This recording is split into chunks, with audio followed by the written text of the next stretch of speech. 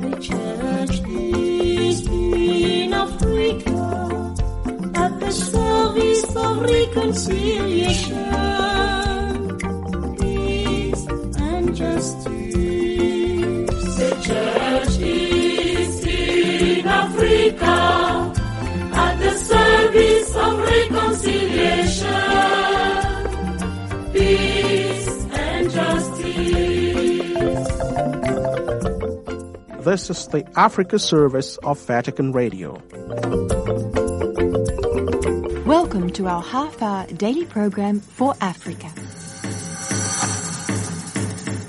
In today's program, you can hear our feature Family.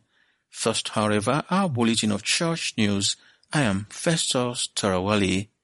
Pope Francis on Sunday encouraged the faithful to build their home with God.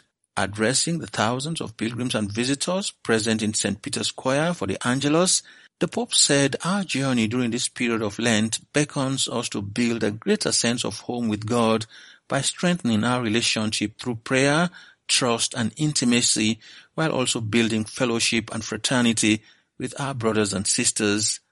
He took his cue from the Gospel reading of the day that recounts the episode when Jesus drove out the merchants from the temple. Thaddeus Jones has this report. Addressing the visitors and pilgrims in St. Peter's Square for the midday Angelus prayer, Pope Francis reflected on the Sunday Gospel for the day that recounts the episode when Jesus drove out the merchants from the temple, admonishing all by saying, "Stop making my Father's house a marketplace." Soffermiamoci un po' sul contrasto Pope then examined how our approach to the Lord differs depending on whether we have a market or home-type mindset.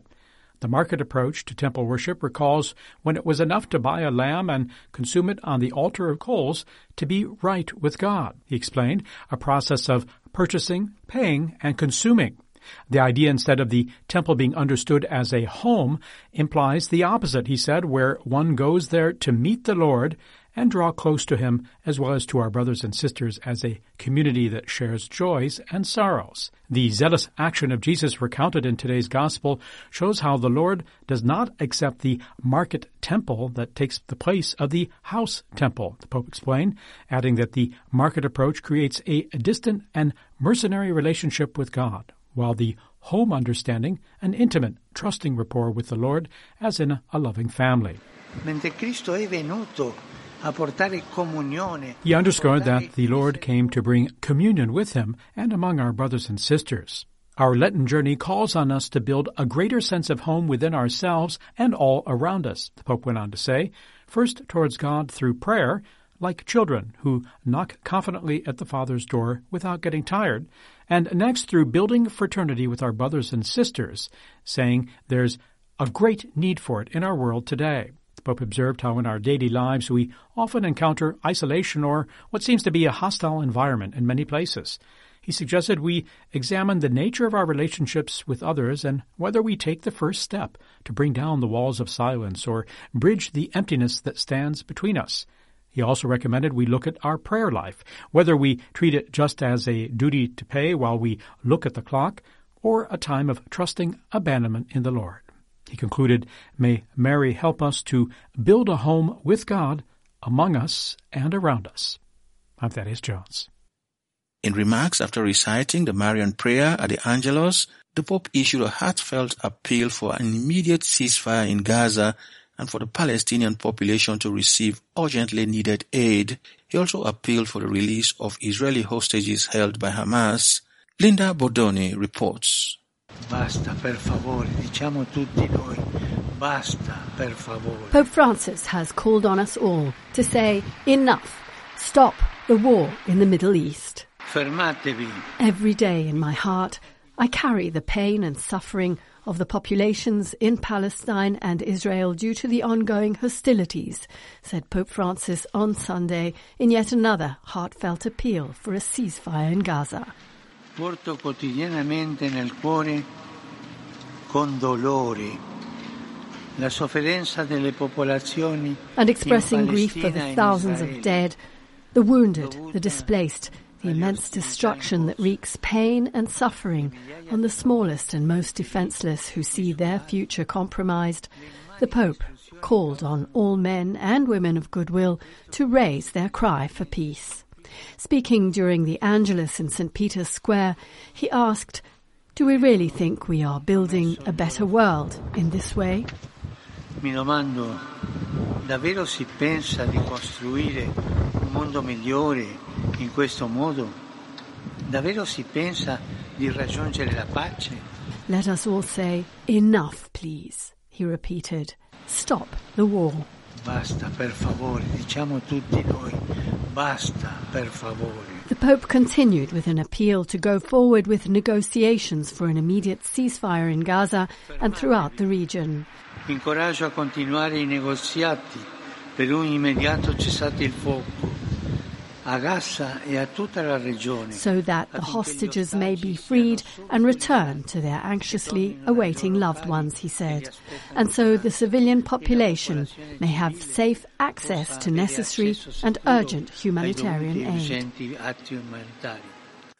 And looking ahead to the second edition of the 5th March International Day for Disarmament and Non-Proliferation Awareness, the Pope lamented that many resources are wasted in the purchase of weapons. He said how many resources are wasted on military expenditure, which, due to the current situation, sadly continues to increase. I sincerely hope that the international community understands that disarmament is first and foremost a duty. Disarmament is a moral duty, stressed the Pope, adding, let's get this into our heads. Continuing, he said, and this requires the courage on the part of all members of the great family of nations to move from the balance of fear to the balance of trust. This Sunday, the 3rd of March, is World Wildlife Day. The day was established on the 20th of December 2013 at the UN General Assembly with the aim of commemorating the adoption of the Convention on International Trade in Endangered Species of Wild Fauna and Flora, or CITES, on the 3rd of March 1973. Here is a part of the message from Yvonne Iguero, Secretary General of CITES, for this year's observance. This year, World Wildlife Day invites us all on a journey to explore technological innovation dedicated to the conservation of our planet's magnificent animals and plants. Digital innovation is transforming the way we safeguard our invaluable biodiversity. Groundbreaking apps now enable us to tell apart different tiger species in seconds. Drones are helping us roam large areas to locate sea turtle nesting sites. Advanced tracking systems, real-time data analytics, and artificial intelligence-driven solutions are empowering conservationists with unprecedented tools to help identify, monitor, track, and ultimately preserve our wildlife. However, as we leverage our growing technological capacities, we must also revitalize our commitments to sustainable development. This includes preventing destructive ecological impacts, mitigating threats to species and livelihoods from the misuse of technology, and ensuring digital inclusion for all by 2030. We find ourselves navigating an evolving landscape of digital connectivity and wildlife conservation. Now is our chance to harness the benefits that emerging technologies bring, both to the natural world and to humanity. Now is the time to build the sustainable future where planet and people flourish together. That was Yvonne Iguero, Secretary General of CITES, that is the Convention on International Trade in Endangered Species of Wild Fauna and Flora. Nigeria's pioneer Catholic university, Veritas University in Abuja, recently organized a media parley to inform the public on the progress of the institution and seek support where necessary. Delphine Asu reports from Abuja. The media parley took place at the school's premises in Buhari Area Council, Abuja. The Vice-Chancellor, Reverend Father Professor Hyacinth Ichoku, encouraged government support of private universities, but was skeptical about the encumbrances it might attract. The good idea for TED Fund to extend is funding to private universities in Nigeria, because the students here are also not just in Veritas, but also in other private universities, are also citizens of this country. And so if they benefit from the funding that is derived from the taxes their parents pay, I think it's a good idea, very good idea. So I think it would be a great thing for them to extend their benevolence to private universities. But the other side of the story is we don't at the same time want to be encumbered. We don't want to be encumbered by the procedures or I wouldn't say some embarrassment that come from public funding, where people now begin to come and believe that they can share. Oh, now the money is being allocated to private universities, and they want to come and share, give us a cut. Or, you understand what I mean? You come for oversight function. You want to see what has been done. Oh, you must give us this, otherwise you won't approve this. We won't approve your budget if we don't get this amount. The media parley was an opportunity to reel out other feats of the school, which follows the success of the school in the telecommunications innovative competition that took place in Kenya. And that involves all the universities in Africa, but particularly the shortlisted 26 last ones. In the process, Veritas University's innovation emerged the best in Africa. Of all the universities in Africa, Veritas University was the champion of the debate, which was organized in Nairobi, what we call the Pan-African Universities, Championship. Prior to that time, and of course to qualify them to go to Africa in Nairobi was actually a competition of all the universities in Nigeria, where Veritas University was also the champion. That qualified them to represent Nigeria. I mean, not just Nigeria, but the whole of Africa in the intercontinental debate that will be happening in New York in April. All the competition they did in accounting, that was accounting championship. And again, Veritas University was the first. And that was repeated a year after. So, and the one they did, our NFCS people, National Association of Federation of Catholic Students, the one they did for the whole of Abuja Ecclesiastical Province, of course, Veritas University was also the first. It was also an opportunity to call for investors to take advantage of the innovative strides of the students of Veritas University. In terms of developing these inventions and innovations to their next level. So we need to have investors, we need to have entrepreneurs who are ready to help our students. Some of them have also registered. I can tell you some of our students have registered companies. In Abuja, Nigeria, Delphine Asu reporting. You are tuned to the Africa service of Vatican Radio. And now our feature, Family. Church in Africa as a family of God.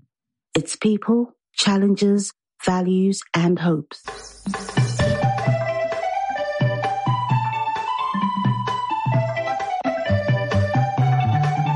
My name is Father Paul Samasumo with your program Family.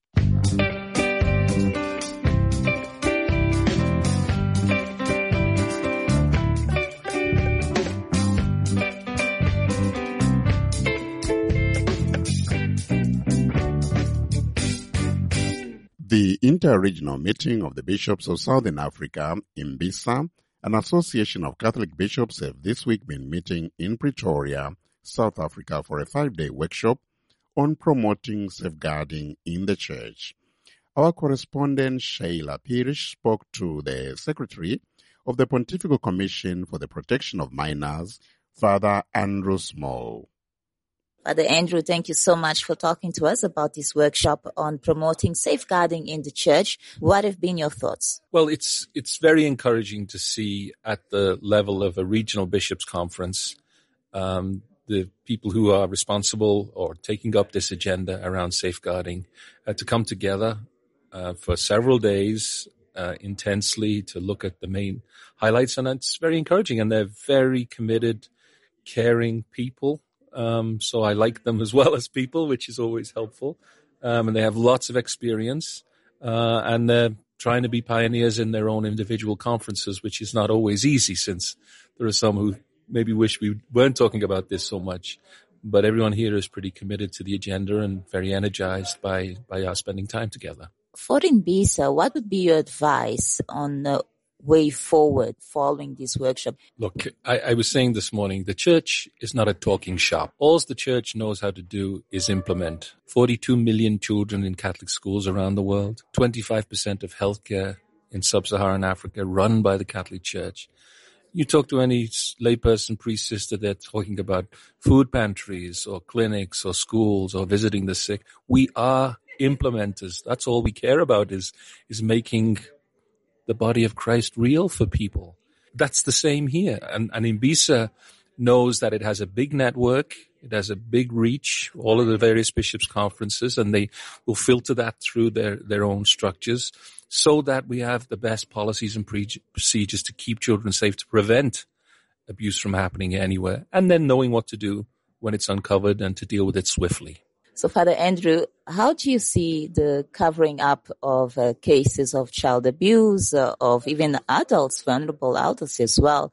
I mean, we do know that there are situations or scenarios where cases are covered up, and some people see it also as a taboo to speak about abuse, be it within the family cycle, be it in religious orders.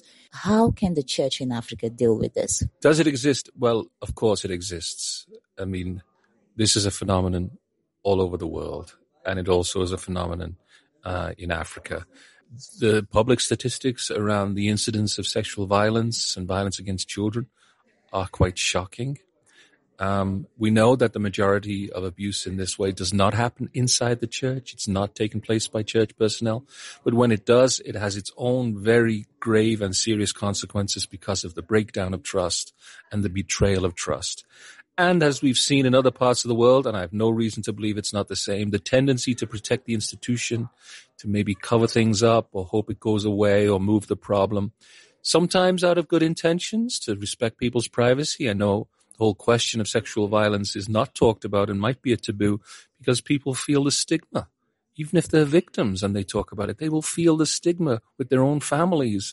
And this is a terrible silent prison that people are in, but the church cannot remain inactive. We can't just say because it's a taboo, we're not going to do anything about it. People are suffering in silence. That's not what the church can stand on the sidelines by and do nothing. So I think it's there. I certainly think from the Holy Father on down, it's made very clear there is to be zero tolerance, no covering up, no turning a blind eye, no hoping it's going to go away, especially something as grave as this.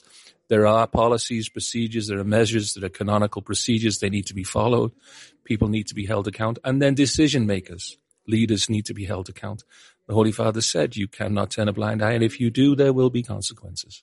So I'm serious about it because it's a serious matter, but we can't just say because it's covered up or because it's a taboo in society, I'm not going to do anything. That just doesn't work anymore. How do you see the rest of Africa when it comes to preventing or rather promoting safeguarding policies? Well, thanks for asking. We already signed a cooperation agreement with AMASEA, which is in the East African Bishops' Conferences. I think that's 11 or 13 of them there. So they have a 3-year plan that they've been working on for a while. The ASEAC bishops, French-speaking, also talking to them. And then there's CERAC, of course, the overarching piece which we've had on their agenda recently. And I know the president, Cardinal Mbongo Fridolin, is part of the Pope's C9. And we just had an hour-long conversation about the importance of reporting on these questions, formation and training. So I think there's great commitment from that overarching body also. Thank you so much for your time. Any last remarks? Just that, the church has been keeping people safe from all sorts of perils and dangers ever since its beginning. In fact, the word salvation, which we talk about a lot, is about safety. I mean, it's one of the great cravings of the human heart is to feel safe. Feel safe. When we lose somebody, where does my loved one go? We know that they are safe. They are safe in God's hands. When we drop our children off to school, we want them to be safe. When we're worried about losing our job or can we pay the bills, it's that insecurity that the church comes to try and be present and be concrete and help people fix the problems that they face. And I think safety is at the heart of our ministry, and that's really what we're about here. Also attending the workshop was Imbisa Standing Committee member Bishop William Christians of Keetmanshoop Diocese in Namibia. Sheila Pirsch also asked him to give his take on the workshop. I've been part of the standing committee of Imbiza, and this workshop was a wonderful event for me. What stood out for you, and what are you taking back home to Namibia? I mentioned it was a wonderful event, although the realization of such an important task we have, and in actual fact, painful because we are a church challenged by trauma, all hurt, all of us in one way or another. But looking at the picture of our church, how wounded we are, it has been made even worse by the fact that this woundedness has not been healed by putting in place certain mechanisms so that we can deal with the woundedness. And especially with reference to this particular workshop, which is the safeguarding of children and minor adults. The realization that even though Pope Francis has given out the motto proprio, Vos Estis Lux Mundi, challenging us to put structures in place. The realization is that in many places it's on paper. It's not filtered down to the practical level of doing so that our children and the vulnerable adults can feel safe. And this particular workshop had so many ways of showing us. In fact, every presentation that's been done was really bringing together that at the very end, summed up by Father Andrew Small, saying that we need to put in place safety systems. We need to. It's not an option. It's a must. Because we need to create the safe havens right from the family, right down to the societal level.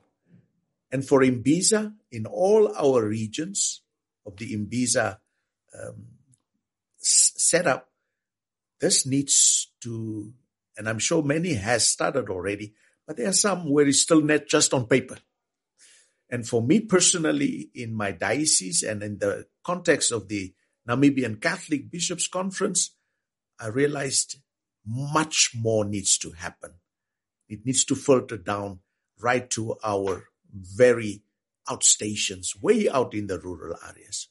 So all in all of us can take back something from, we receive the tools, we receive the guidelines that needs to be done. And we need that commitment, all of us from here, to go back and really get stuck into it.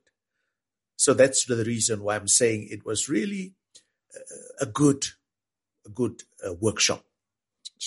Catholic churches don't want to have the same experience as the church in Germany with the cases of abuse, the scandals of abuse. And so it's sometimes better to just keep quiet and not talk about it. Now, how do you encourage a region like Imbiza, the Episcopal conferences within Imbiza, to engage in these conversations, to have workshops about safeguarding policies, and to actually implement these policies at parish level? It's a very good point that in the Imbiza region, we need to really have these kind of workshops on the conference level, on the level of parishes, on the level of outstations, because, we need to be accountable. There's just no way we can still push it out and say it's not something that we can, put to the forefront. It should be at the forefront. In everything we do, in our ministry of evangelization, a healthy way of doing evangelization is when you come to bring the good message of our Lord to people and share with them the good news, because that's what it's all. The wounded, the hurt, those neglected, the vulnerable. This is our main task as church. So there is no way where we can not be involved in this process of conscientization, but also put systems in place. Yes, the church in Germany and the way it has been done, it has really raised eyebrows in the way how the German church has been doing it. There's a lot of questions around it all.